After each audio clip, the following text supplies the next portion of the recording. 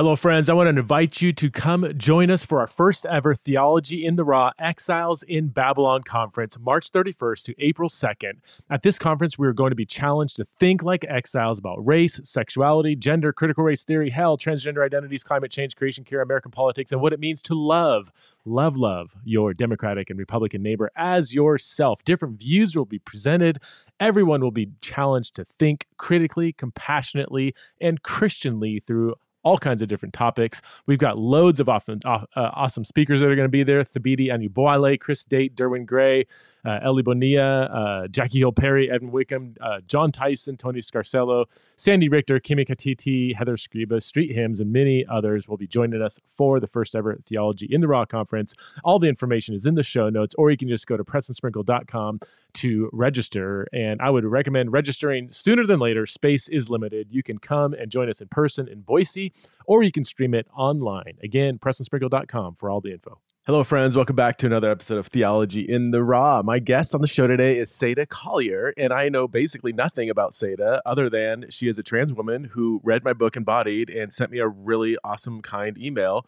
And we had a couple of email exchanges, and I said, hey, would you like to have a conversation? Seda said, sure. I said, would you like me to record that conversation and throw it on my podcast? And she said, sure, why not? So I am going to call Seda right now. I know little to nothing about Seda other than just a couple of email exchanges. And so this is going to be super raw in the sense that I have no clue how this conversation is going to go. But hey, we're just human beings getting to know each other. So please welcome to the show, Seda Collier. I'm going to call her right now, and you could just listen in on our conversation, I guess. Here we go. Hello. Hello. How are you? I'm doing really well. Let's see. There you are. Yeah. Hey. I had the wrong, you must have had an older Skype account because it was a picture of you, and I kept messaging, and it wasn't the right one. And then I went to the email and plugged in your email address, and it worked out. So yeah, I probably did. It's early out there. Thanks for waking up to be on the podcast and hang out and have a conversation. My pleasure. Yeah. Am I Seda? Is that how am I pronouncing Seda. It right? Yep. Okay. Yep, that's right. Okay. Cool. Yep. Well, thank you so much for your kind email. I mean, that I do get a lot, and I as you probably noticed, I don't have my personal email anywhere on the website or anywhere really, and so some emails never get to me. I just can't, But then this one of my assistants forwarded it to me, and he's like, "I think you might want to read this one." I'm like, "Oh my word!" I was just so encouraged by it, and like, I don't know, it just seems so authentic and humble and wise, and I was like, "Man, I really want to get to know you." So. Yeah. Wow. Thank you for that. Can you say that again?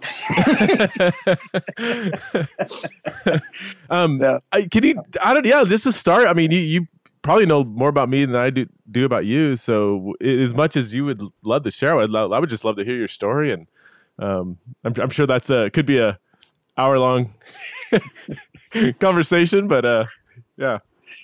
Yeah, sort of. Just let me check in real quick. Is the sound okay from my perspective? The sound looks great. Yeah. The only thing, if you want to lower, you're lower on the screen than I am. So let's either I can go. I can't really go lower because my chair. There you go. That's perfect right there. Yeah. Okay. Yeah. Okay, yeah. Sounds great though. Good. Yeah. So I'm a trans woman.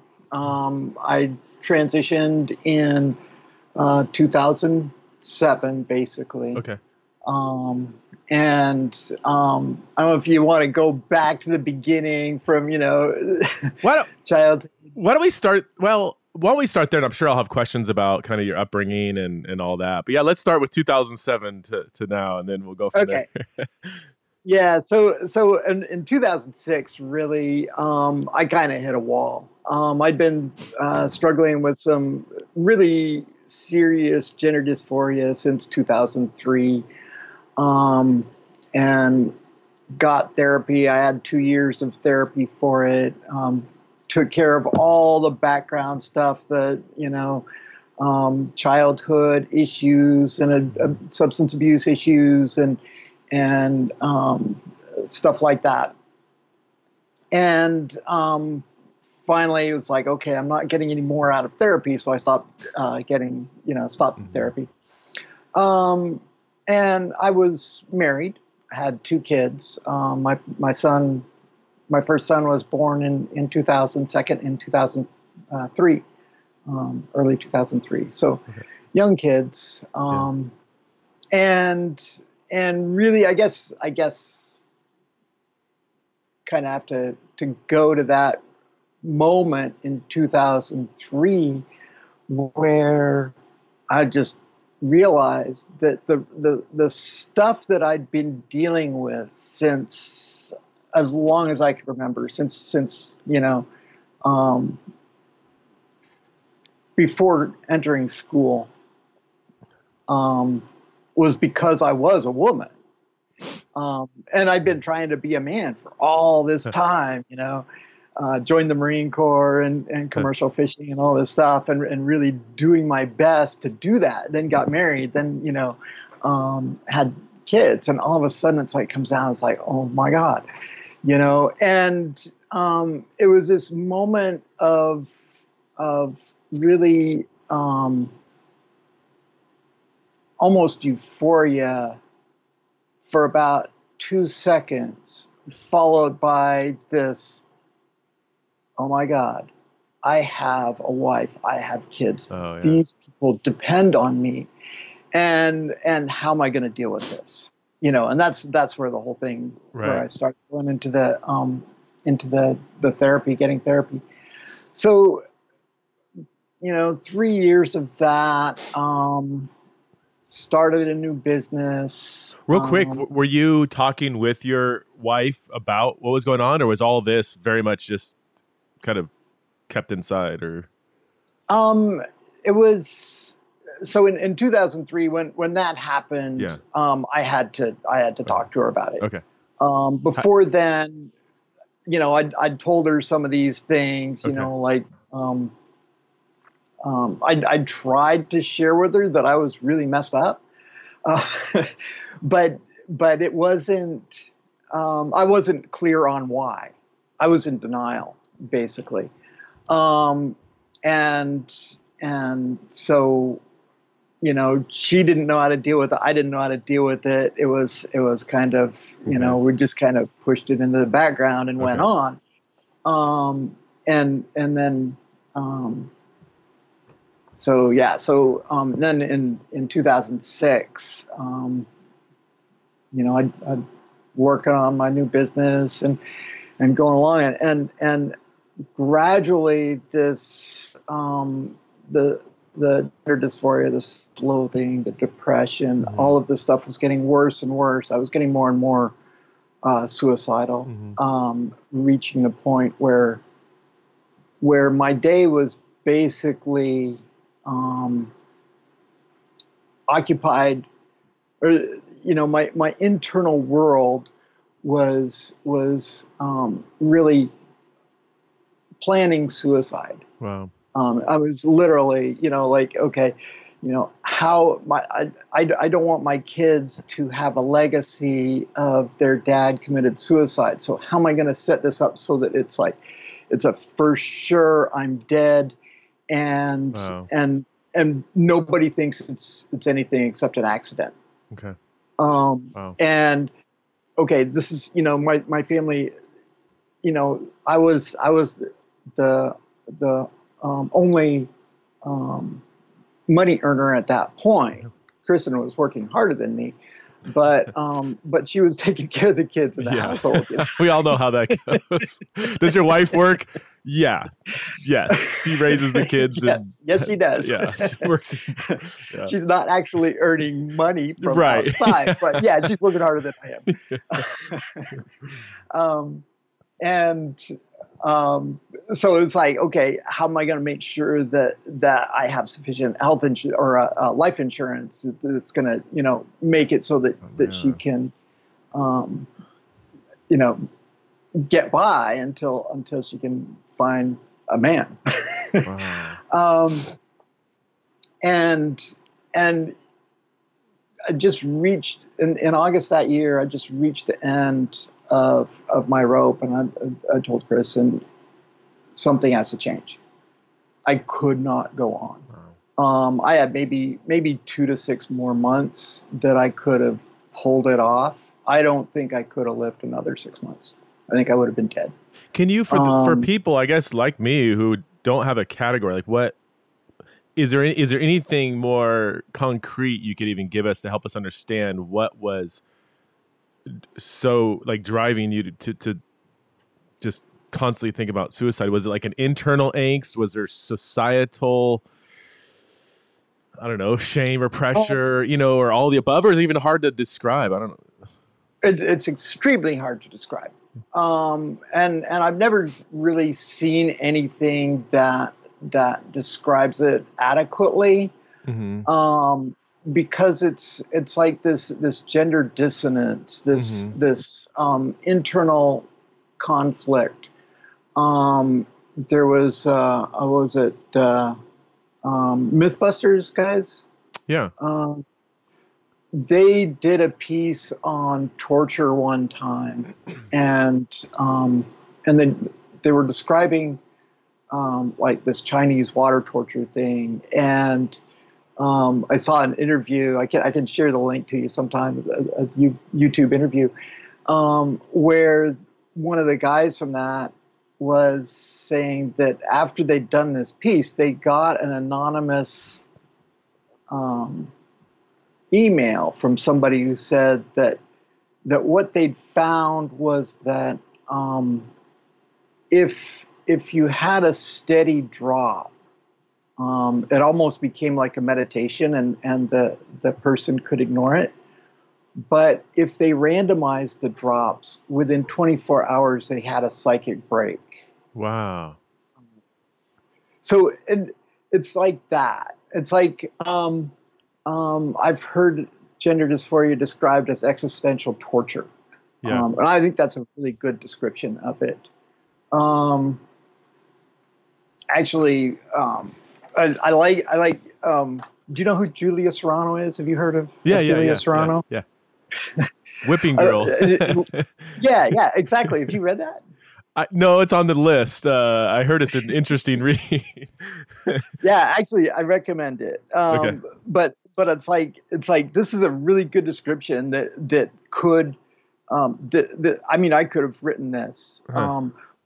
My gender dissonance only got worse with each passing day, and by the time I made the decision to transition, my gender dissonance had gotten so bad that it completely consumed me.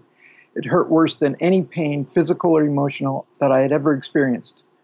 What changed during that 20-some year period was not my desire to be female, but rather my ability to cope with my own gender dissonance. When I made the decision to transition, I honestly had no idea what it would be like for me to live as female. The only thing I knew for sure was that pretending to be male was slowly killing me. Wow. And yeah, I can relate. That's like, I could have written that.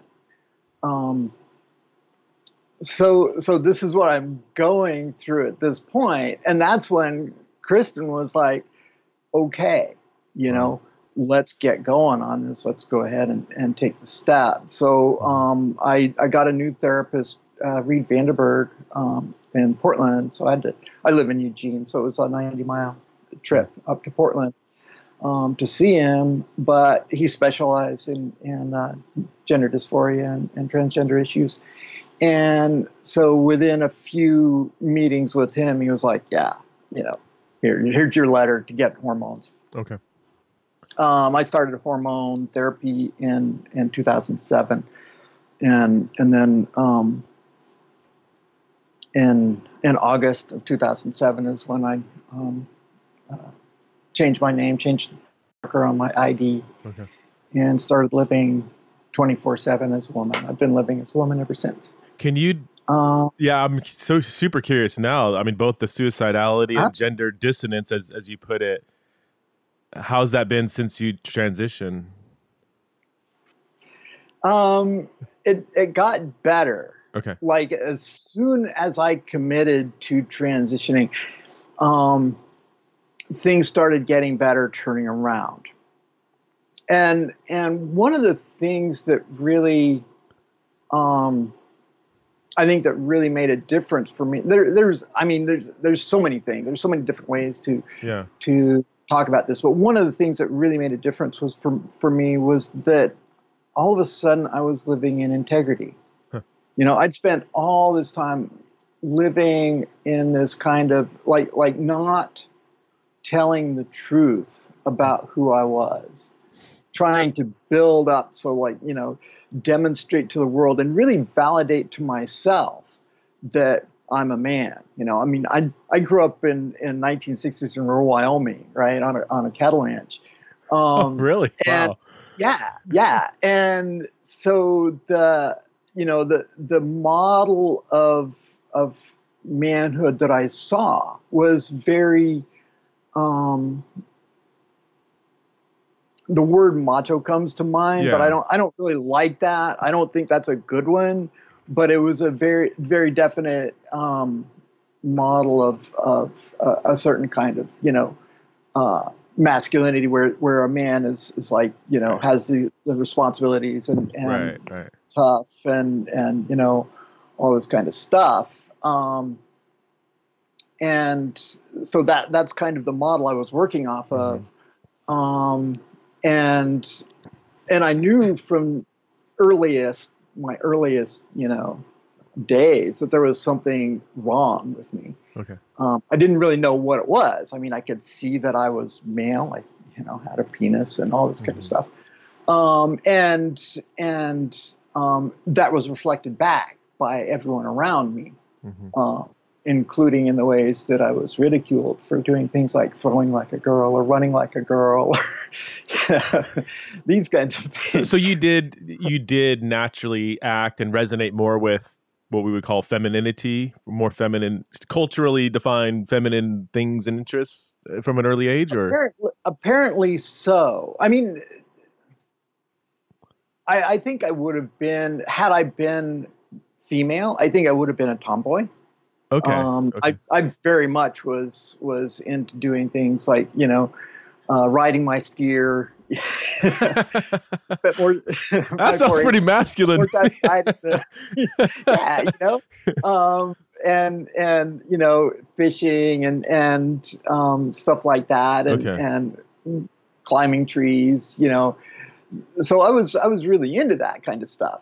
I also enjoy, playing with my sister, with her dolls sometimes, Barbies, and when she got into sewing for 4-H, I was really jealous that she could do that and I couldn't, But on the other hand, I really enjoyed doing woodworking. Okay. Yeah. So yeah, and when it came time for branding, I didn't want to be back there helping with the cooking. I wanted to be there, wrestling the calves. And I wasn't the only girl who wanted to do that, right? Yeah. I mean, those Wyoming women, man. I live in Idaho, so yeah, a lot of yeah. So where was I? Yeah, we're kind of so the dysphoria and suicide ideation, you said that lesson, did it not completely go away? And were there waves, or were there certain things that kind of triggered it, or long term did it come back, or? Yeah. So what happened was as I transitioned, taking the hormones and electrolysis to get rid of my beard and stuff, and it felt a lot more congruent. Okay. And a lot more honest. So I was relating with people and it's not always easy because people weren't always reflecting that back to me. I mean, I looked pretty awful and I had some, experiences that were not that pleasant. But it was better. And what kind of got worse than over the next, so 2012. So over the next 5 years was the physical part. So there were things like because of the hormones, I was growing breasts, and that started. Oh, wow, that feels normal. Yeah. But I still had had my genitals, and I could feel that. And in April of 2012, I started having these anxiety attacks that were associated with the physical sensation. And it was really intense. I had to take Xanax to control it. And like for the, from April 2012 until July 23rd, 2013, when I had surgery, I took Xanax everywhere I went. Wow. I had my little bottle of Xanax, because once these attacks started coming, I could not control them. I would literally, end up curled up in a corner in a fetal position, just, I don't even know how to describe it. And that was more specifically rated to like body specific dysphoria, for lack of better terms. Is that? Yeah. Okay. Yeah. Yeah. Okay. And then July 23rd, 2013, I had surgery, and like the day after, it's really uncomfortable. I'm all hyped up on morphine. I guess it's not hyped up. It's more like I'm all like draggy from morphine. Like, woo. And I'm like, I don't need the Xanax anymore. Huh. And I threw it out, and I knew I would never need it again. And I've never needed it again. Wow. And no, why? Wait, why is that? Because you were on morphine now, or? No. I was on morphine for, a day or two. And then, I had some pain pills and stuff for a while until I recovered. And it's a long recovery period. I mean, that's a major surgery. Oh, so it's after the surgery that the anxiety went away. Okay. Yeah. Got it. Exactly. Okay. Like the day after, it's like, It was like a hard break.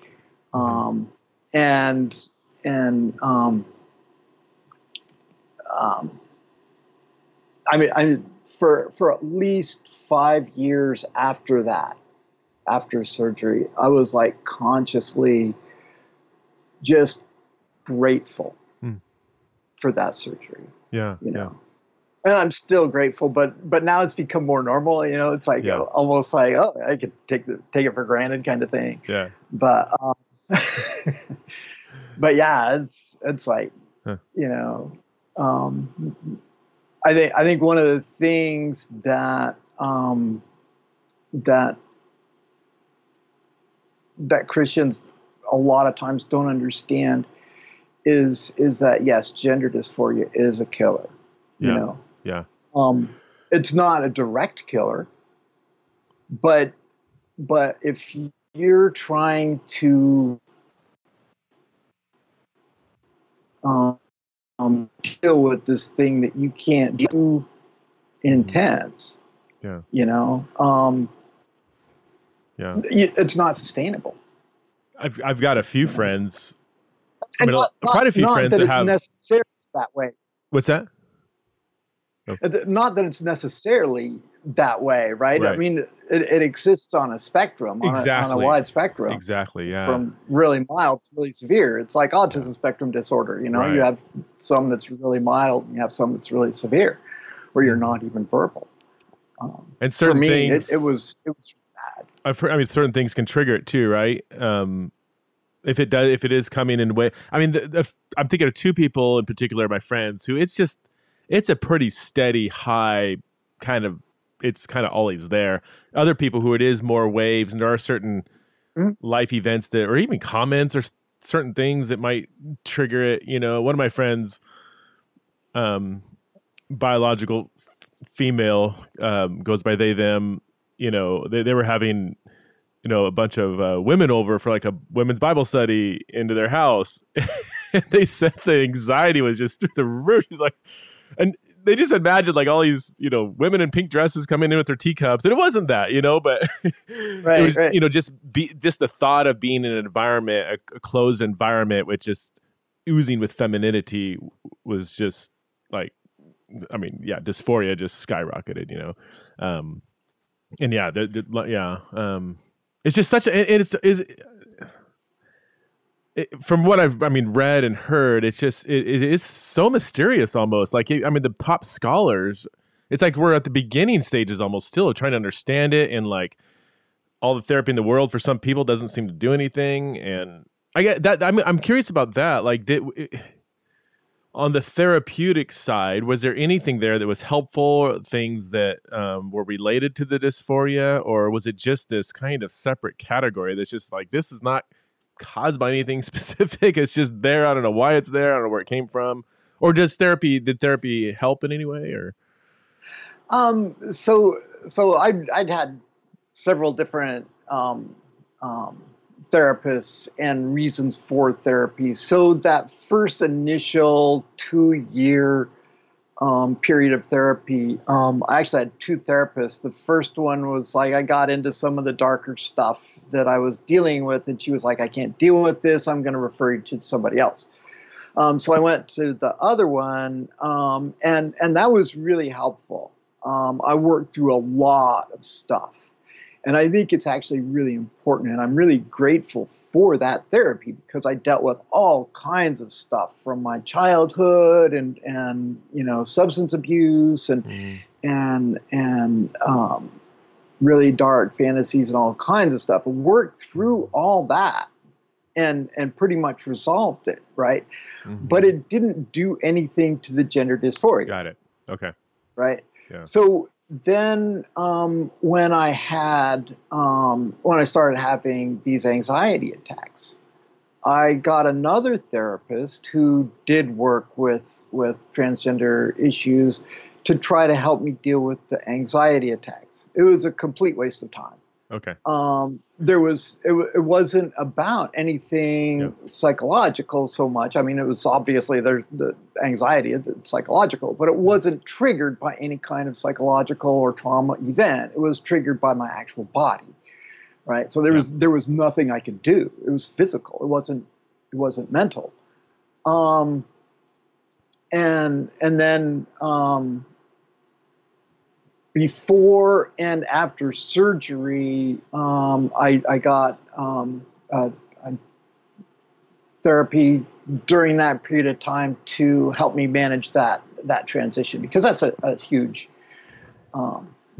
transition. And it was just kind of a support. It was helpful, but it didn't really, change anything, I would say. Yeah. So I'm curious about your wife then and your family. I mean, gosh, that was 15 minutes ago, and I'm like, okay, so lots happened since we left off in 2006 or whatever. So give us a overview of how was your family impacted by this, and how did they receive it? Well, it's for Kristen, it was a big shock. It was really hard.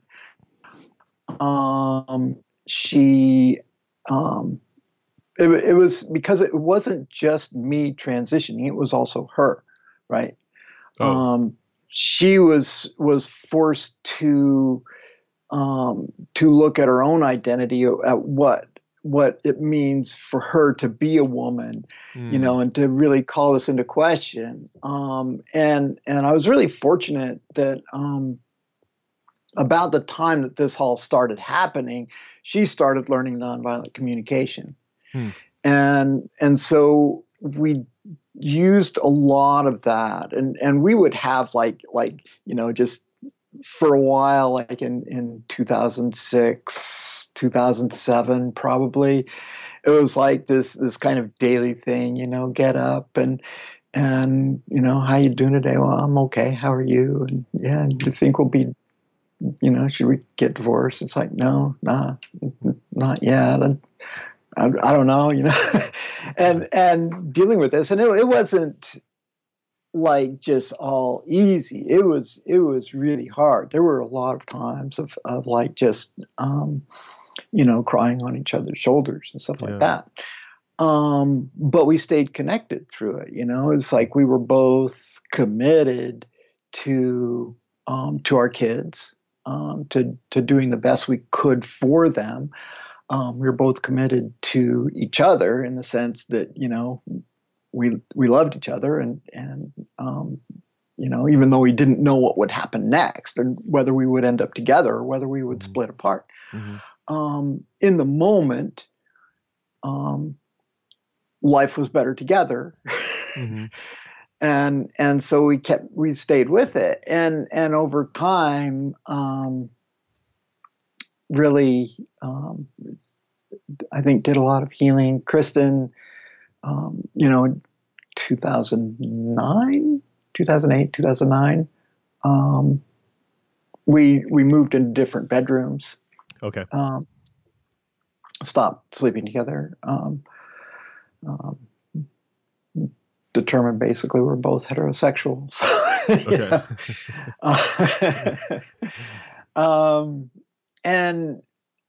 And we've been together, so Chris and I have been together through all that time. So you're still We're together? Still together. We're still together. Okay. And we are on the very cusp of being empty nesters, right? So our youngest is in the process of moving out. He has a house. Yeah. How did your kids handle it all? Well, when it started, Sam was about 3 years old. Okay. And Trin was about 6. So when we sat him down after Christmas 2006 to explain this, we waited till after Christmas so we could have the holidays with family without having this upheaval, and started explaining this to them. For Sam, it was like, oh, okay, whatever. And Trin was like, he's like, okay. And he was really into science, so he explained it's kind of like clownfish, clownfish that will naturally change sex sometimes. So he's like, okay, you got that. And then he kind of got this sad look on his face, and he's like, does this mean you won't wrestle with me anymore? It's like, no, we'll still do that. I'll still wrestle with you. And he's like, oh, okay. And it's been fine, Okay. Actually, Trin is my oldest is visiting with us. He's just ended one job in California. He's moving on to his next thing. Okay. But I'd like to invite you to ask him how it was. Yeah. But and he'd be willing to talk with you, I think. But the next year after I transitioned, probably must have been the summer of 2008. I overheard him talking with he was playing with the neighbor from across the street. And we had a whole kid pack in our neighborhood. It was a great neighborhood for raising kids. And so he's talking with his neighbor across the street, and his friend said, don't you miss having a dad? And Trin was like, he responded right away, no, I like her much better as a woman. Wow. That's a direct quote. Wow. Wow. I was like, huh, good. Now, I read online, first of all, thank you for being so just honest and open with your story. I mean, gosh, a lot of these things are personal details that you're sharing freely. And I think it's helpful for us to hear stories, but I don't have a right to your story, so thank you for inviting me into it. And I'm just so sorry you had to battle that level of dysphoria and suicidality. I just can't imagine what that was like. So yeah. And I do think it's important to note also that like you mentioned in your book a number of times, quoting from Mark Yarhouse, if you know one transgender person, you know one transgender person.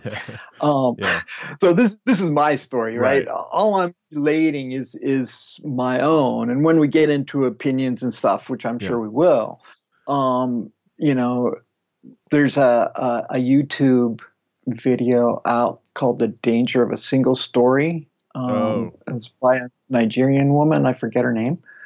But I highly recommend that. And, one of the things that I think is really important in this conversation is to remember that what I'm saying is my story. Right. What I'm saying applies to me. It doesn't necessarily apply to other transgender people. Yeah.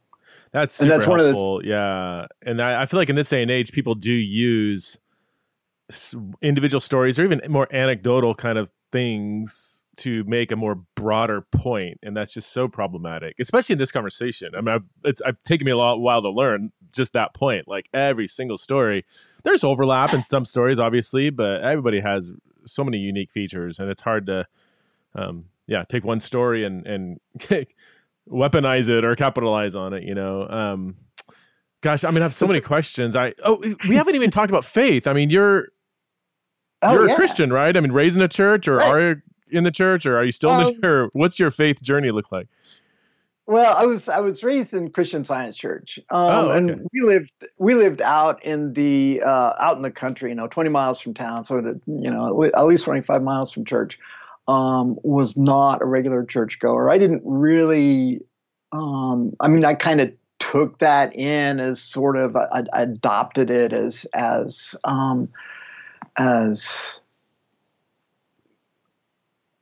a belief system, but I didn't really internalize it at all. It was not like I didn't really have any understanding or commitment to it.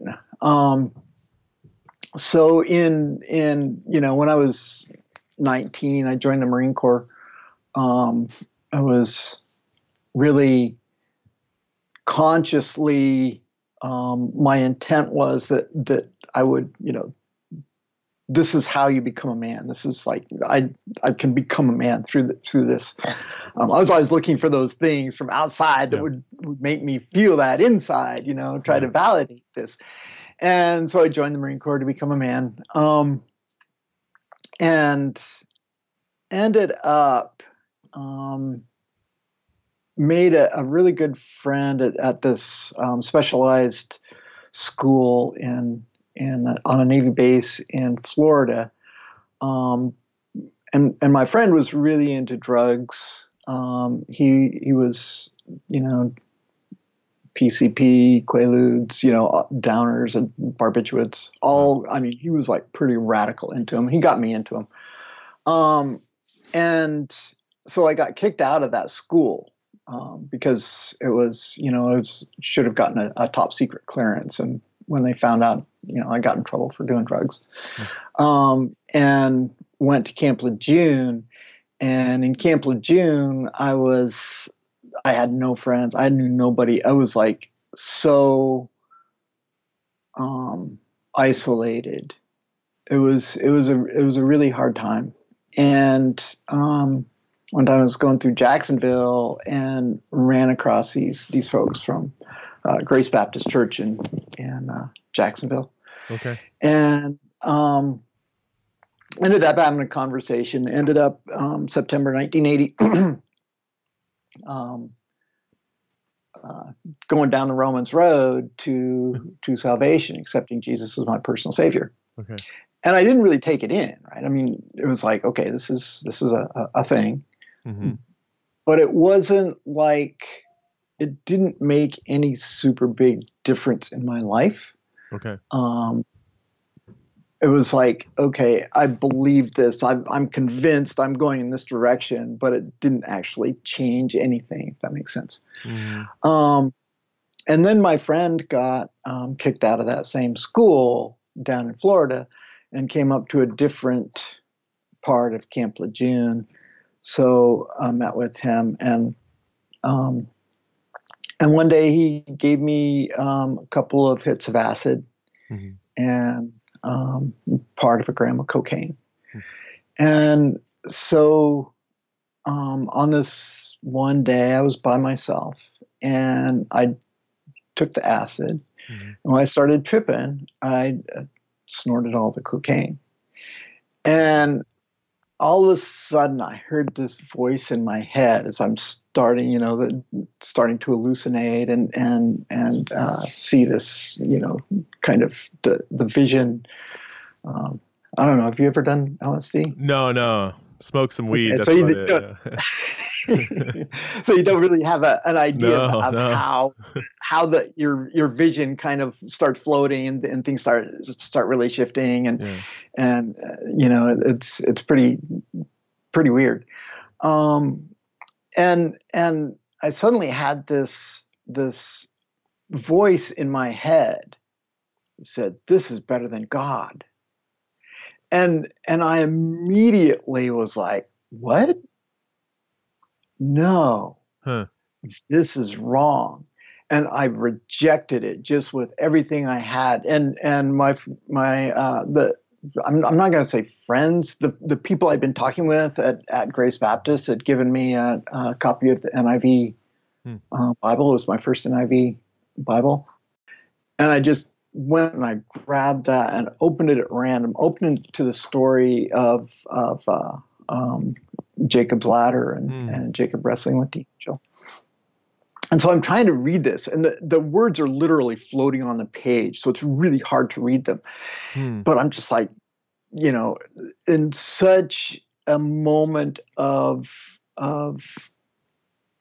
rejection of that voice and calling out to God, and had this really, really reaching with my whole heart for God. And all of a sudden, in just one moment to the next, I could see clearly. I was completely sober. And I just had this sense of this amazing love and peace. It was like I encountered Jesus in an amazing, powerful, and profound way that was completely undeniable. So you met God. What you're trying to tell me is you met God on an acid trip where you also took cocaine, and that's where he met you. Listeners of Theology in the Raw, we are not prescribing this as a way to encounter God.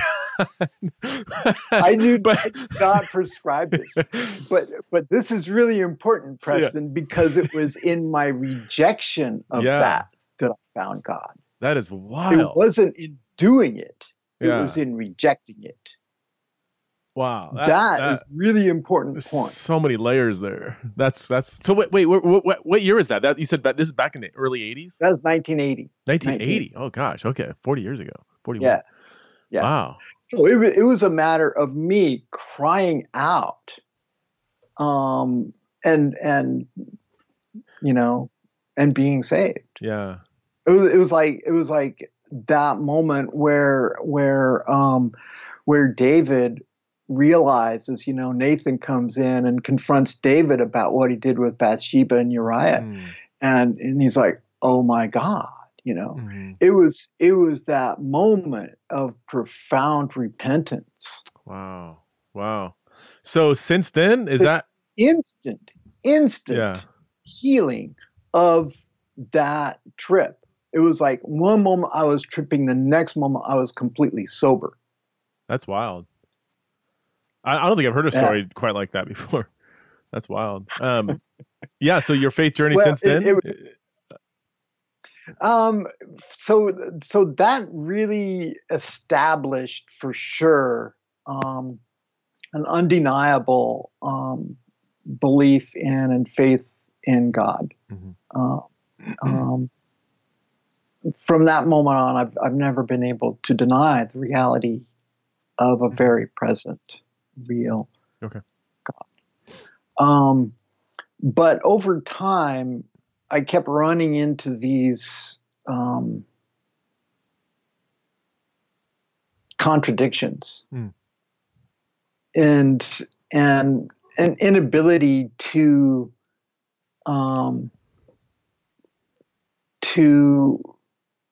resolve the things that were going on with me through my faith.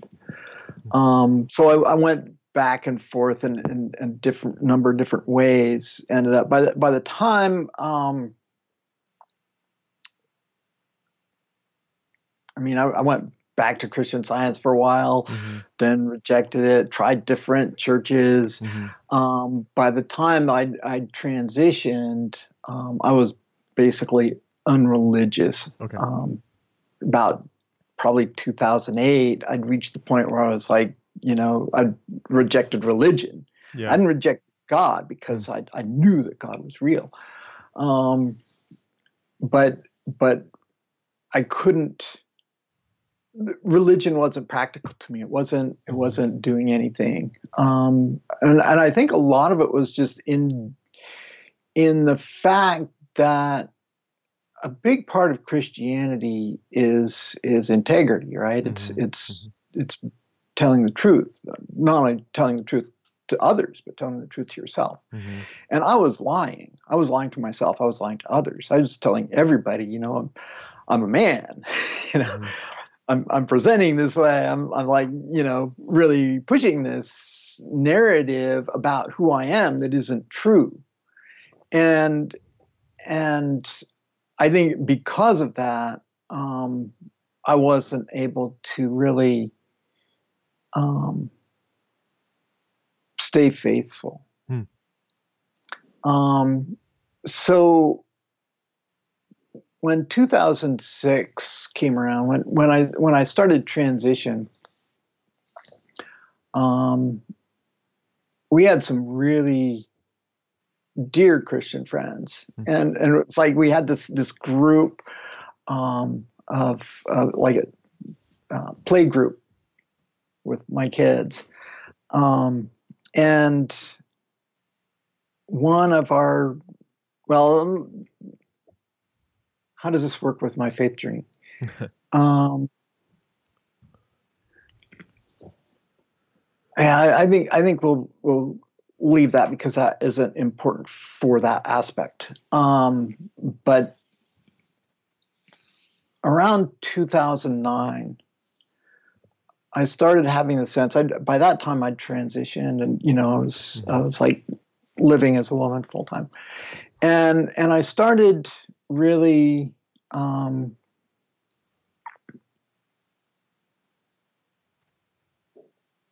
missing that spiritual life, and started reaching out and reading the Bible. I was working downtown Eugene, about a block away from the Christian Science reading room, and I started going to the Christian Science reading room every day and having these conversations at lunchtime, with the librarian there. He's a really nice guy named Richard, and had some really deep conversations about God and transgenderism and stuff, and started going back and started going to the Christian Science Church again. And then in 2012, I started getting these anxiety attacks, and at the time I was really really unsure. I didn't know what was right from a spiritual perspective. So in September, I'm trying to deal with all the Xanax and controlling these anxiety attacks.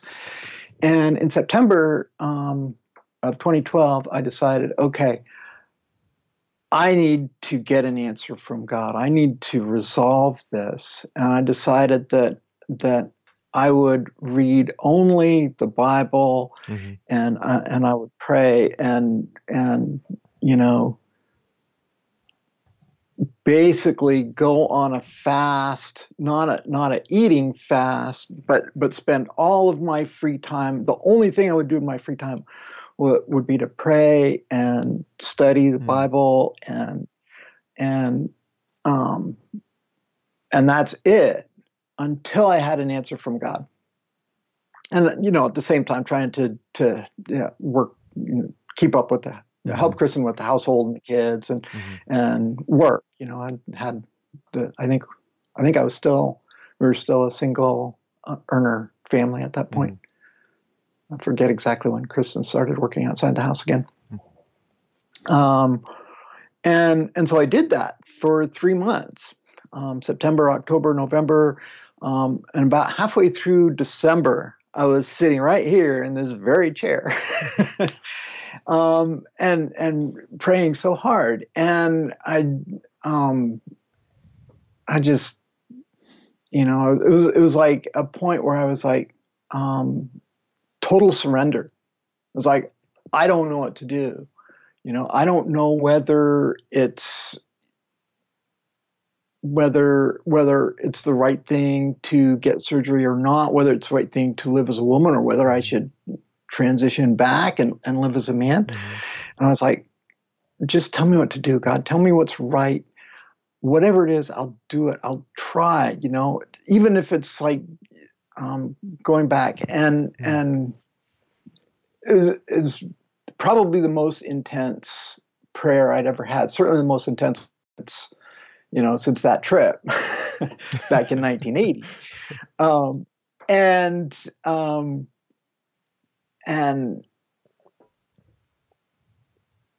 I hear this voice, and it said, "You are my beloved daughter, in whom I'm well pleased." Wow. Small d daughter. And once again, I just feel this sense of love and peace. And I that wasn't an answer, right? That didn't answer my question of what should I do. But within a couple weeks, I was like, that's all I'm going to get. I need to figure out what I'm going to do. And what I find really interesting about that is that the consequence of that moment completely broke my faith in Christian Science. Okay. Within, I don't know, not very long after that, I was like, no, it's not for me. Yeah. Okay. And it really, I think, set me on a path to, I think, what you would call Orthodox Christianity. Okay. Probably like in I think of the way it's described in Mere Christianity, the C.S. Lewis book. Okay. Are you part of a church or denomination now, or? I attend First Baptist Church here in Eugene. Okay. Yeah. And really like it. I don't identify as Baptist. Okay. Yeah. I identify as Christian. I've grown to be really wary about sex, about different doctrines. Yeah. Maybe that's not the right word. Yeah. More just is it following Jesus? I'm okay. Yeah. But have you read Francis Chan's book Until Unity? I have not read it yet. I'm ashamed to say that because we go pretty far back, Francis, and I have not read his latest book. So you got me red-handed. My audience is gonna crack up. I recommend it. It's really good, awesome. But he talks about it there, and like what is important, and your podcast with Brian Zand not too long ago. Yeah. It talks about what's the foundation of our faith. The foundation of our faith is Jesus. Right. It's not really the Bible. Yeah. I mean, the Bible talks about Jesus. It describes Jesus, but it's not the foundation. The foundation is Jesus. And so my religion is my relationship with Jesus. Following Jesus. Yeah, exactly. I am curious. Sorry, go ahead. I don't really care whether you call that Baptist or non-denominational or Presbyterian or whatever. Right. It doesn't matter.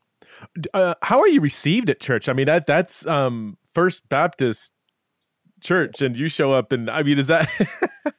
I really can't. I would love to call their pastors right now and say, "Hey, tell me about Seda." Yeah, absolutely. Talk to Ben Cross.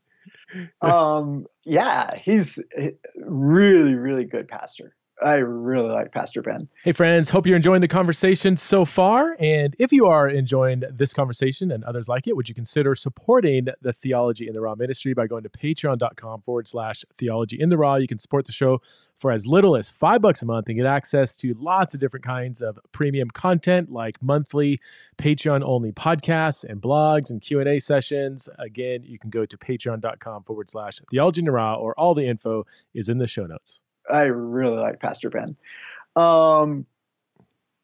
Here's in your email, you wanted me to talk about how Christians have affected me. So I'll give you that story, which is actually at this point the faith story intertwines. Okay.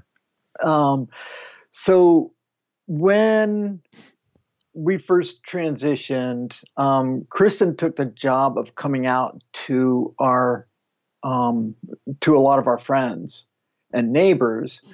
She took it on herself in order to put a buffer between me and a direct response. Very sweet of her to do that. And so we had this really dear Christian friends. Their kids were the same age as our kids.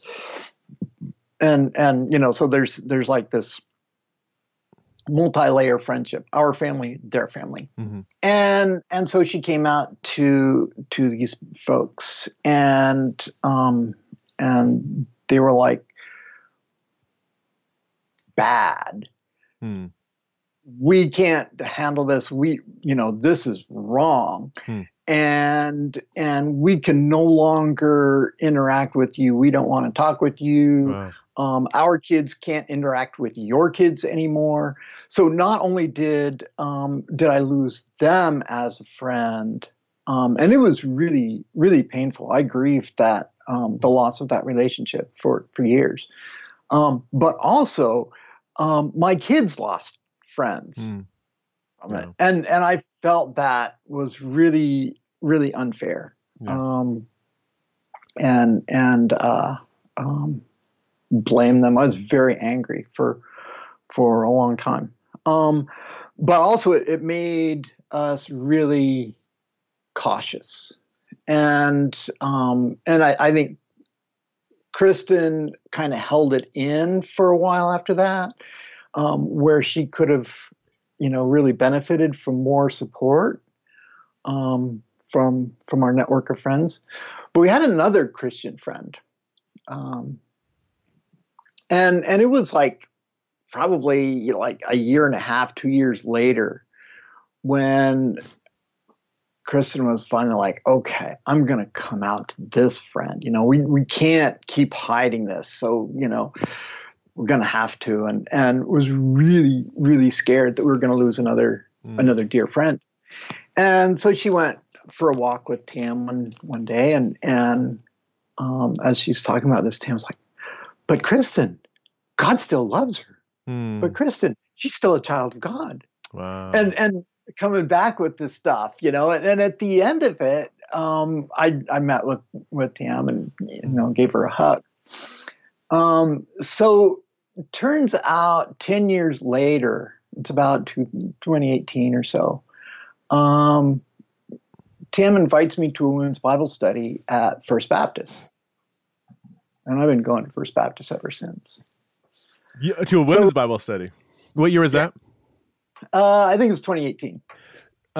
So I might have been 27. I would love this is fascinating because I get most of my emails are from like pastors, and they're like, hey, what do I do? I have a trans woman that showed up, or a trans man, or I just I got an email from a church in Texas saying, we just found out one of our main Bible study leaders used to be a woman, or something, whatever it was. And like, we didn't even know, like, what do we do now? Like, all these, so I get it from that direction. And it, I guess it should be encouraging. Like, they're wrestling with what they believe and how to include people in a set of beliefs and being consistent with that. But man, they're agree or disagree with where they land. I think the heart and motivation behind about 90% of the emails I get from pastors they're golden. They're like, we want to be Jesus to everybody that walks through our doors. What does that look like? I'm like, I don't, we can talk through it. And I don't know if I have all the magic answers, but so it's fascinating to talk to somebody on the other side now,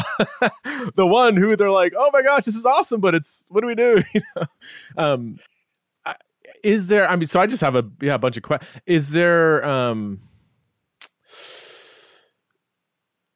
Are there certain level? This is the question I get from pastors, like how deep can they get in the church system? Can they serve? Can they become a leader, an elder, or whatever? Like, have you wrestled with that with your ministry team? Like, you could attend a women's Bible study. I mean, could you lead one, or is that even something you would aspire to do, or have you even had that conversation? Can you become a member of the church? I mean, these are raw questions, and I hope they're not like offensive. But these are just real questions people are asking. No, not offensive at all. And actually, the membership question is really interesting because when I first started going, they had a new paper out that was like, I think it's what would be considered non-affirming. Okay. Basically saying that we affirm that that male and female as distinct genders and the transition is not right. And but they listened, which is cool. And so, and I met with several of the pastors and had really, really good conversations. They never, that it was like right from day one, I could go attend the women's Bible study.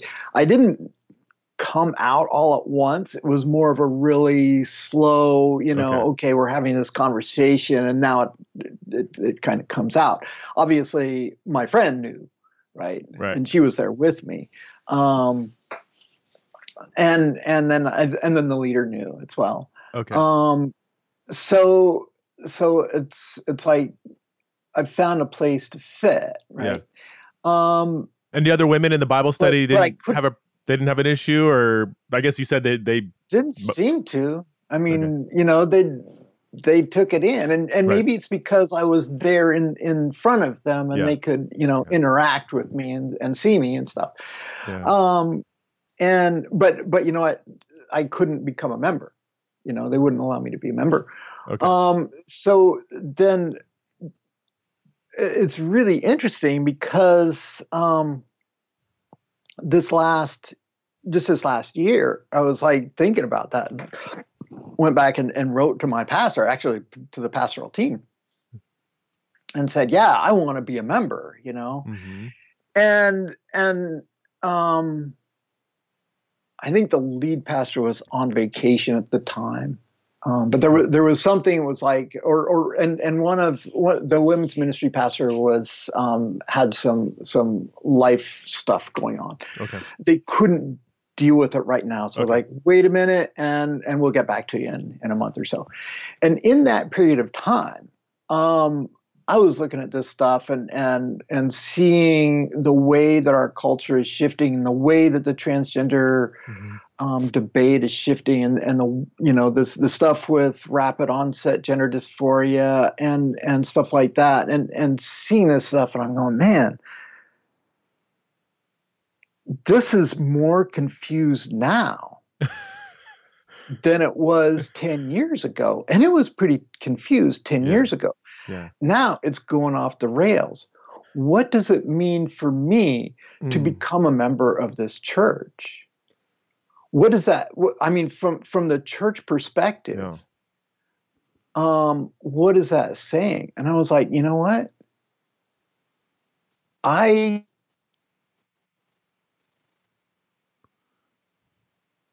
don't want to be responsible for the consequences of becoming a member and how that shifts the internal working of the church, and how that affects members and how that affects our culture. This is so profound, Seda. I have friends who pastor churches, or a friend who pastors a church in Eugene, not at First Baptist, but yeah, he's, I think he said like 1 week, like 3 of his youth group came out as trans, and the rapid onset stuff. Like there's just a skyrocketing number of teens um, coming out, and it doesn't. You could say this and could probably get away with it. From my vantage point, it doesn't seem like their stories are similar to yours. Is how I maybe put it. Maybe they are. Maybe they are have the same kind of dysphoria you had and suicidality and everything. It just doesn't seem like that. Is that what you're getting on? Like your story does seem to be quite different than many of the teen stories I'm hearing. Is that? I mean, I'm so cautious with my words here. Or how about you? What do you think about rapid onset gender dysphoria? And when you look at the culture, how it's affecting teens with the trans conversation, talk to us about that. It scares the crap out of me. Really? Yeah. You know, and it's really hard, and I don't know that I will be given necessarily any more mercy than you. It might actually be, you know, worse for me to come out with this stuff. But what I used to work for this this nonprofit called Transponder. Mm-hmm. It's a really wonderful organization here in Eugene that serves the transgender community. But there was a point at which I kept running into these. You know, I run into things like you can be trans and never have gender dysphoria. Right, yeah. And I'm like, well, how does that make sense? It's from my perspective, right? Yeah. I'm obviously I can only speak for myself, but it was really for me. I don't think that transgenderism is a healthy thing. You know, I look at it and I see, you know, biologically we have male and female. You know, I mean that's those are biological core categories, right? I mean, without that, our species goes extinct, right? I mean, it's foundational. And you see that in so many ways, not only in culture, but also in biology. And so I see this stuff about we have all these different genders like demigirl and gray gender and stuff like this. I'm like, wait a minute, we only have 2 biological categories, male and female. And gender relates to those, right? I mean, yeah. When I look at it, that's what I see. It's like gender exists in relation to sex. I mean, that's, you know, they are inextricably entwined. Now, yeah, in sex, you do have things that, you know, the occasional anomaly, like, what is it? Intersex? Yeah. I mean, there's a lot of different intersex conditions, you know, like androgen insensitive syndrome, you know, like complete androgen insensitivity syndrome. You have somebody who is genetically male, but their body develops as a female. You know, it's like looks like a female body. Well, I don't see anything biologically that would say that's impossible for gender, right? But still, gender exists in relation, even if gender is not man or woman. And I'm making a distinction here, right? Yeah. Male, female, man, woman. Even if it's not man, woman, it still exists in relationship to man, woman. I don't know. No, that's a good way of putting it. Yeah. So going back to the teen thing, yeah, when you say it scares you to death, like, can you unpack that a little bit and help us? You know, I think you have more insight to helping us understand how can we get our arms around that aspect of the conversation? Because some people say it doesn't. Some people say if you even mention, I mean, whenever I mentioned rapid onset, I don't say I get hate mail, but people are like, "Oh, junk science. You just think it's." I'm like, no, I didn't say to deny that. To me, the evidence is just so overwhelming that at least in some cases, maybe a lot of specifically younger people, that there is something in the social environment that is playing some role in influencing trans umbrella identities, demigirl, non-binary, and so on. I'm not saying it's all that at all. Your story is very Yeah. different. And most older trans people I talk to, like yourself, I feel like they're the ones that are the most concerned because they do have the lived experience. It's like, this isn't the same thing. But my main heart is Yeah. I want to help. I don't want to get, because some people just throw up their arms, they get angry, right? What does demigirl mean Yeah. anyway? What are all, they're just on social media, and that's not my motivation at all. My motivation is I think there is a population of troubled teens, oftentimes wrestling with lots of other mental health issues. They're growing up in a society that's just, I can imagine being a teenager today with a smartphone in my pocket at 13. Like I can't imagine managing that. And so it is out of concern and compassion that I'm like, man, I want to help us understand, this aspect of the conversation. But it is, deeply concerning. Anyway, I want to know your thoughts. I think the problem is that you can't know, right? There is no way that I know of to say this person is genuinely trans and this person is not. Right. Right. But I think that what we need to start, what we as trans, what I would like to see is my transgender community start to bring in the experience of detransitioners, such as Walt Heyer and Laura Perry. I don't know. Are you familiar with? I think you're familiar with Walt Heyer. I know of him. Sex Change Regret. Yeah. And Laura Perry has a website called Transgender Transformed. And I think it's really important because these people have important stories, right? They had really tragic things happen to them because they were misdiagnosed as trans and then took transition treatments, right? So in Ryan Anderson's book, When Harry Became Sally, he talks about Walt Heyer and quotes Walt Heyer as having a dissociative identity disorder, which is different from gender dysphoria. It's not the same thing, right? So because of that dissociative identity disorder, Walt ended up transitioning and lived as a trans woman for 8 years and then transitioned back. And then, so in Laura's case, she had a lot of, I mean, if you, what I get from reading her testimony on her website and in conversation is that she had a lot of internalized misogyny associated with childhood trauma and her relationship with her mom.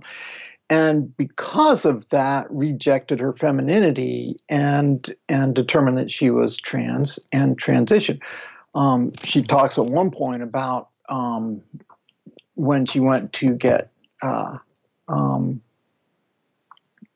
letter for hormones. Her therapist, after 3 meetings, was like, "You have some real mommy issues," and she was like, "No, I'm not here for that.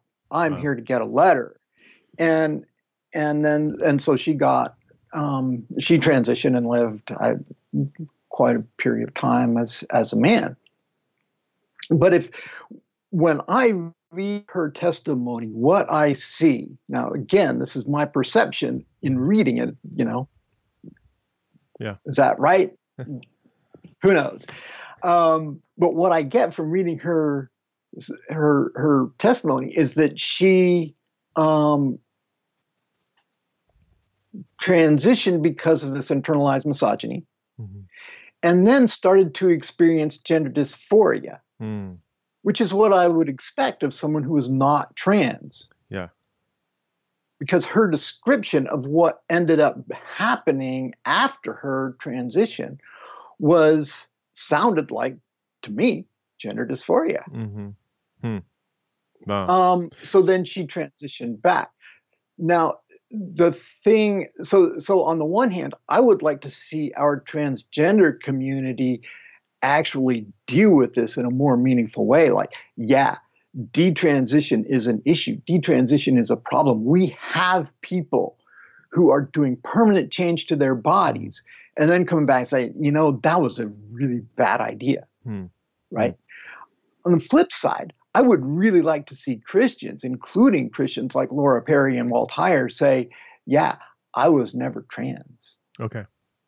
Because what they're saying is, I was transgender and I got healed from that or cured from that through my interactions with Jesus. Mm-hmm. But I read their testimony, it's like, that wasn't transgender. Right. You were never transgender. Your experience was very, very, very different from mine. Mm-hmm. You experienced gender dysphoria after transition, not before transition. Wow. Before that, you had other issues. Mm-hmm. Okay. Now, in some of the stuff that you relate about rapid onset gender dysphoria, you're talking about that the people who have this, a lot of the young people who have this have other issues going on. I think those issues need to be addressed. Right.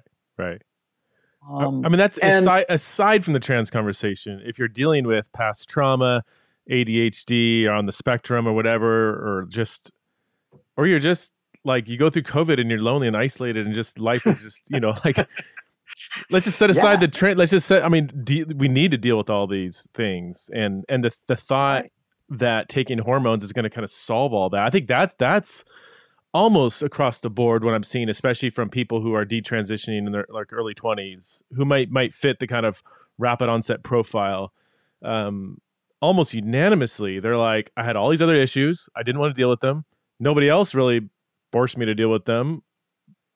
And I thought hormones was the answer. And, 2 years later, they're like, I now have more issues, that I still haven't dealt with. Yeah. So I think it's really, important to deal with those. And I'm super, super grateful that I got all that therapy before I transitioned, right? Because I dealt with that stuff. Right. That was really important for me. Lost my train of thought. I was going to say something, but oh shoot. I'm curious would you make do you think teenagers should ever transition, or do you think it is that rare exception of somebody who might, basically, I mean, you were a teenager at one point, and yeah, are you really cautious with teenagers transitioning, or would you say categorically they should wait until they're, I don't know if there's a certain age or.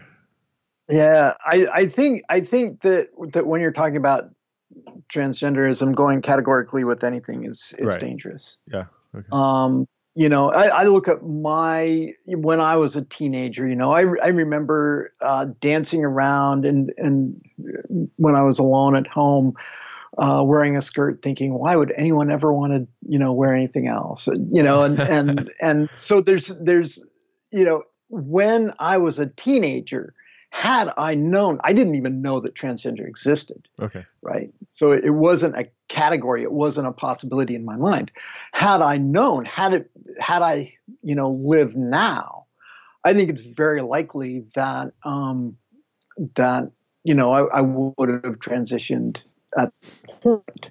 Mm-hmm. I don't know that, obviously. I mean, it's different. Had I been tracked on some kind of psychological profile, I probably would have fit into one of that 80% of kids or thereabouts that resolve their gender dysphoria as they go into adulthood, right? I would have been considered that. And that's one of the things that makes me cautious about that is, yeah, I would have at that point because I rejected so completely my femininity Mm. and my identity as being anything other than a man. In going on and trying so hard to become a man. Um, but then that came back to bite me in my 40s, right? Okay. Because all of a sudden I couldn't deal with the gender dysphoria Mm. anymore. Yeah. Well, it wasn't all of a sudden, it was more like gradually. Yeah. Yeah. Yeah. But it accumulated to that point. Um, so you know, on the one hand, I it seems um, that statistic, and I think it's really dangerous to get hung up on statistics, Okay. Yeah. because statistics are not humans, Right. right? Right. And you can prove a lot of different things with them, Right. including using the same statistics to prove opposite things. Yeah. Um, but but in assuming the accuracy of that statistic, that 80% or Mm. so of kids with gender dysphoria are going to naturally resolve it, seems really dangerous to start giving, puberty blockers to those people. Yeah. Yeah. At the same time, you see people like Jazz Jennings or Nicole Maines, Mm. um, and people, kids who are from the earliest age, insistent, persistent, Mm. Mm-hmm. consistently um, presenting as the sex opposite to what their biological sex is. And boy, it seems like it was a good idea for them to Mm. transition. Mm. I have a friend, a trans man, who talks about when he was a kid and at one point in grade school, they line up to go in from recess, boys and girls, and he lines up with the boys and he's passing as a boy and he's like right there with the Mm-hmm. boys. And for him, it was tremendously traumatic to be forced to wear a dress Mm. and to, go back to school because parents found out about it and forced him to do that. His dad was actually a pastor. Yeah. And the last time I talked with him, he's like, I mean, he sincerely believes that God hates him Wow. on Yeah. a personal level, and to me, God is love. Yeah. Um, Yeah. so, that's a problem. So again, it's like, okay, how do you navigate this? And I don't know. Mm. It's tough. It's a complicated Sorry. conversation. I'm curious, and I love that you're just so chill and honest and don't get offended or whatever. I'm curious. I'm going to ask a question and acknowledge that it's very, it's a controversial concept, but the concept of autogenophilia, does your story resonate with that at all? I'm assuming okay. Yeah. What do you think about that? Like, is that category? Do you know people that do experience? I've got a few friends that would when they read about it like that. Yep. I absolutely struggle with that. Mm. And I know it's very, Julia Serrano, not a huge fan. Um, uh, and yet when I read her story, when I read some of her stuff, and then I read kind of stories of other people who would experience this, I'm like, well, it does sound like that, but I'm not going to say like, no, it is you, if they're saying it's not, but, I don't know. I'm just trying to get my arms around the concept. And so that doesn't resonate with you at all. Yeah. It doesn't really resonate with me at all. Okay. What can I say about it? Yeah. I would say that that doesn't apply to me. Okay. But I can't really say. I mean, one of the things I keep coming back to is First Samuel 16:7, I think it is. Saul is the Jesse's kids are coming forth, and one of them, he knows that one of them is going to be the next king, right? He sees this one, he's like tall and tough, and all this kind of stuff, and it's like, nope, not him, nope, not him, and then what is it? It says God looks at the heart one. Yeah. Man looks at the outward Right. appearance, but God looks at the heart. So I keep in mind when I'm looking at other people, whether it's autogynephilia or rapid onset gender dysphoria or whatever, I'm looking at the outward appearance. Yeah. Right. All I can see is the outward appearance. I can make guesses based on the outward appearance. Yeah. But I could be wrong. Yeah. Because God looks at the heart. Yeah. Right. And when I look at how a lot of Christians, especially Orthodox Christians, look at me, I think, yeah, you're looking at the outward appearance, right? Mm-hmm. You're not looking at the heart.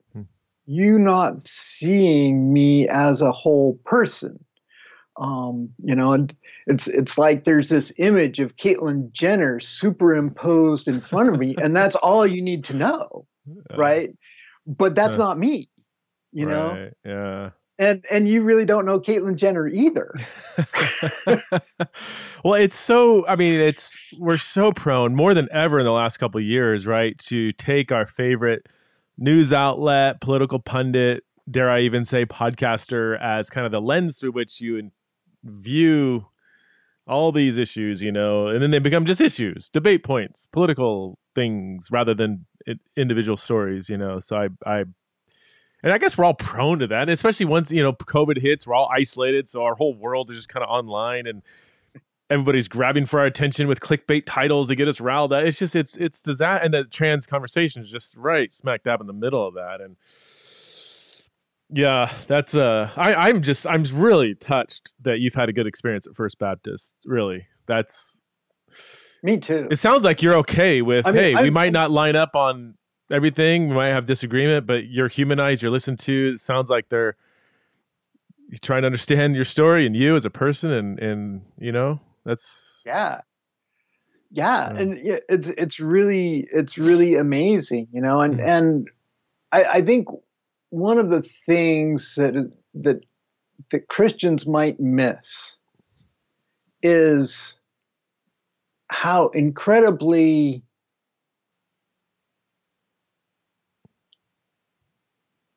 precious it is to be able to stand up and sing praises to Jesus in a corporate setting with all these other people, when for a long time you've felt like it was not safe, that you didn't have a place at church, that you needed to hold your faith tight inside, because for me, part of my faith journey has been, from like when experiencing that rejection when I first transitioned, up until I started really reaching out to Christian churches.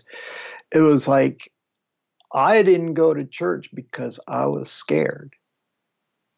I didn't feel welcome. So I would hold my faith inside. And I didn't share my faith with my trans community because really they've been wounded. I mean, when I was facilitating support groups for Transponder, I would hear again and again these stories of, I came out to my dad, it didn't go well. He lit into me and we're not talking now. And other family members and losing church, losing faith community came out to my pastor and he's like, we don't want your kind around here. So it's like almost every person I'm talking with has a first person story of rejection by Christian. And it's not like, you come on, yeah, I love Jesus.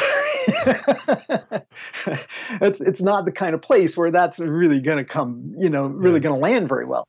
Um, and so, I was really, really tentative about talking about that. And when I kind of introduced it, for the most part, it's like kind of fell flat, not in the sense of,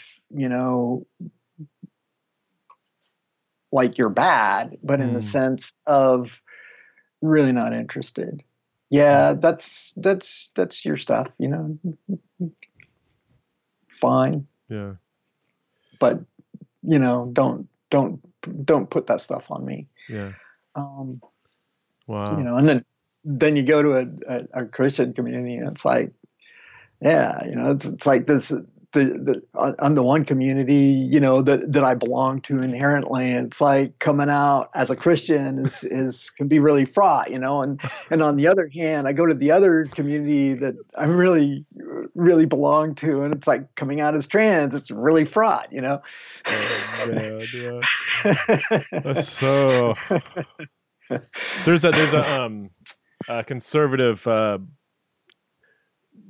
commentator I listened to, Dave Rubin, who used to be very progressive and liberal. He's a gay man, married to a man, not a religious person, although he's getting more in touch with his Jewish roots recently. But he said coming out as conservative was way more scary than coming out as gay.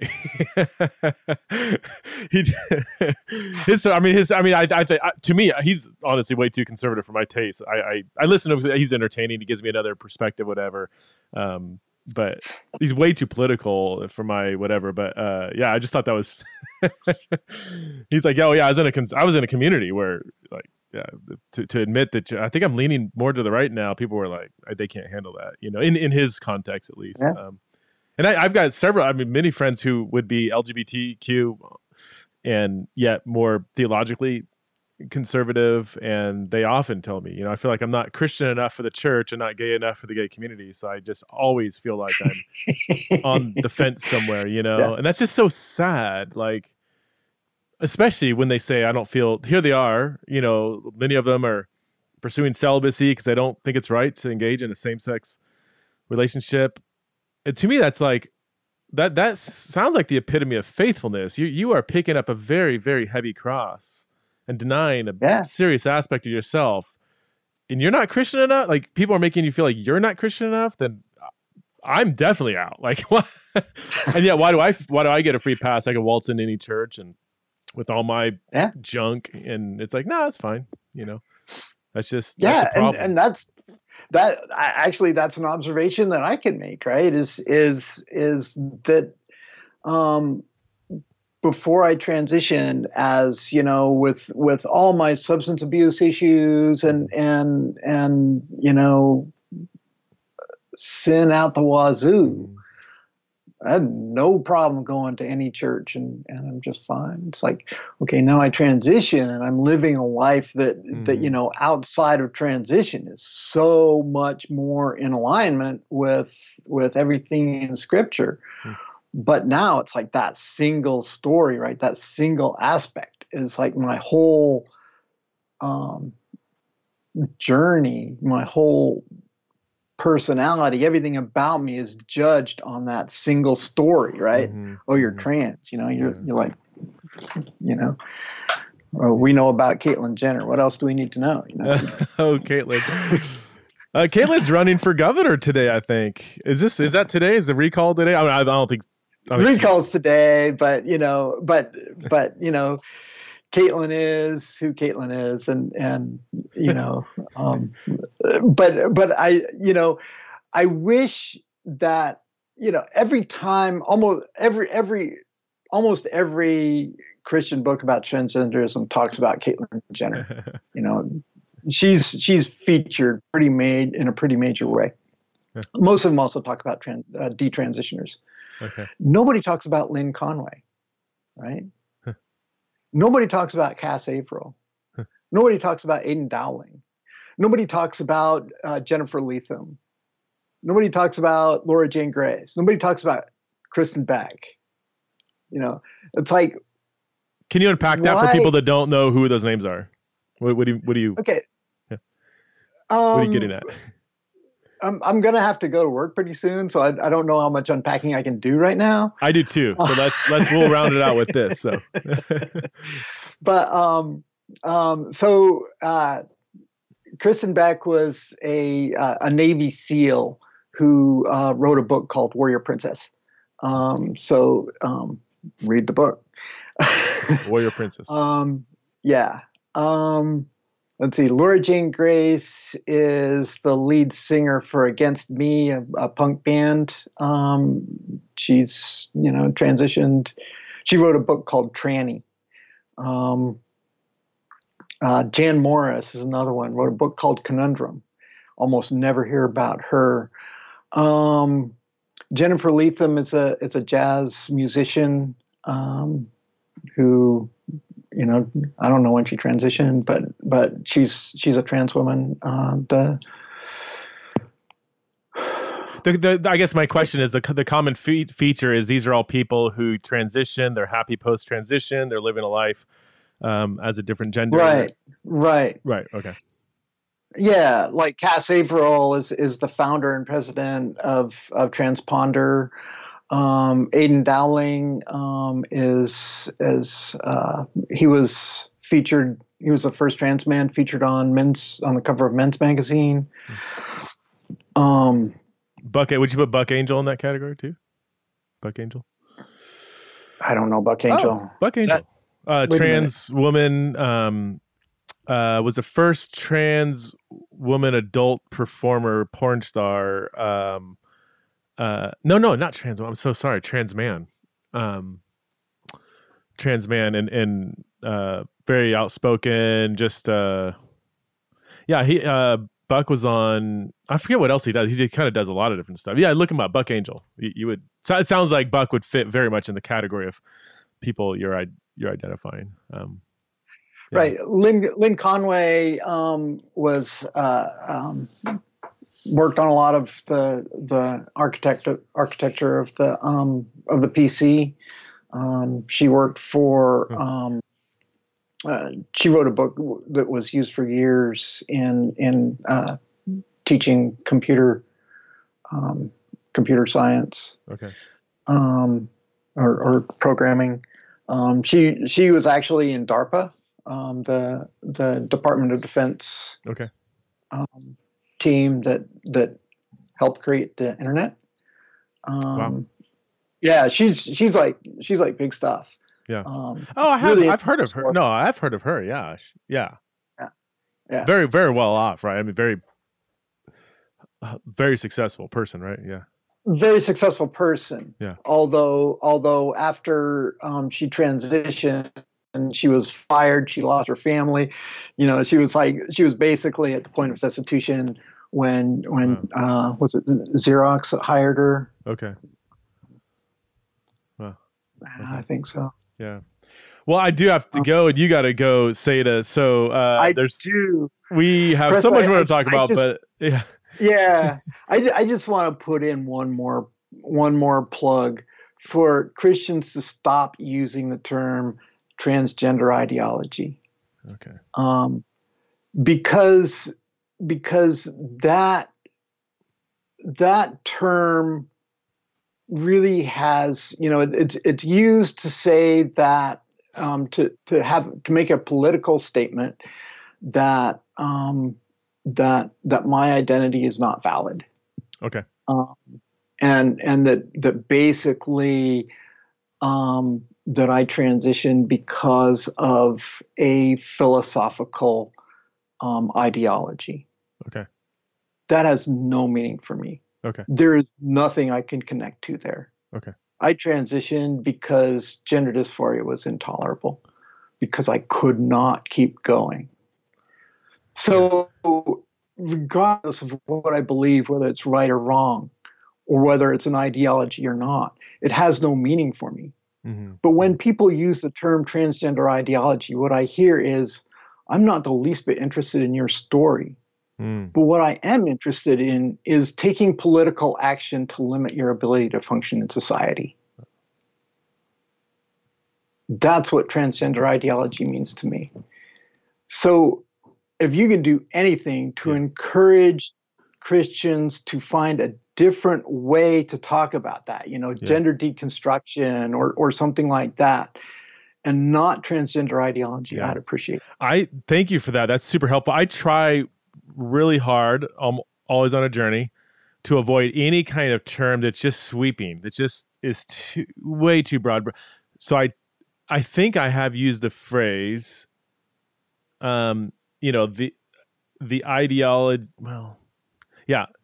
the ideology that is being promoted by some trans activists is maybe how I might say something. Is that even that doesn't help humanize it? It does identify that there is a thing out there that is a way of thinking that is being kind of forced on everybody. And if you don't believe this, then you're a transphobe or whatever. I'm like, I don't think that's helpful. And I do think, what is the thing that's trickling down and influencing some of the teens we talked about earlier? Like that. I do need to name that because I don't think it's helpful, and I think it's hurting people who, in your words, are being misdiagnosed. But I'm totally with you on just that sweeping transgender idea. It's like I know loads of trans people who don't have the ideology that people are frustrated at. Just like. But yet when you use that, you're putting that on me. Yeah. Right? You're saying I adhere to this transgender ideology and I don't even know what it is in the first place. And the different definitions I've seen of it, they're not all the same. Right. I'm like, well, okay, so it's somebody who wants to support human rights for trans people. Sign me up. Right. I'm here for human rights for all people. Right. That's as a Christian. To me, that's one of the things that is my duty, right? I have an obligation to uphold the human rights of all people, whether they're trans or not. So or someone who believes in the essence of a person can be different from their sex. Well, it's like, I don't even know how to relate to that. Is that me? I don't know. I can't relate to it. It doesn't really make sense to me in a way that that is practical for me in any sense at all. Yeah. Well, Seda, thank you so much for the awesome conversation. Thank you for your humility and vulnerability. And it was great getting to know you more.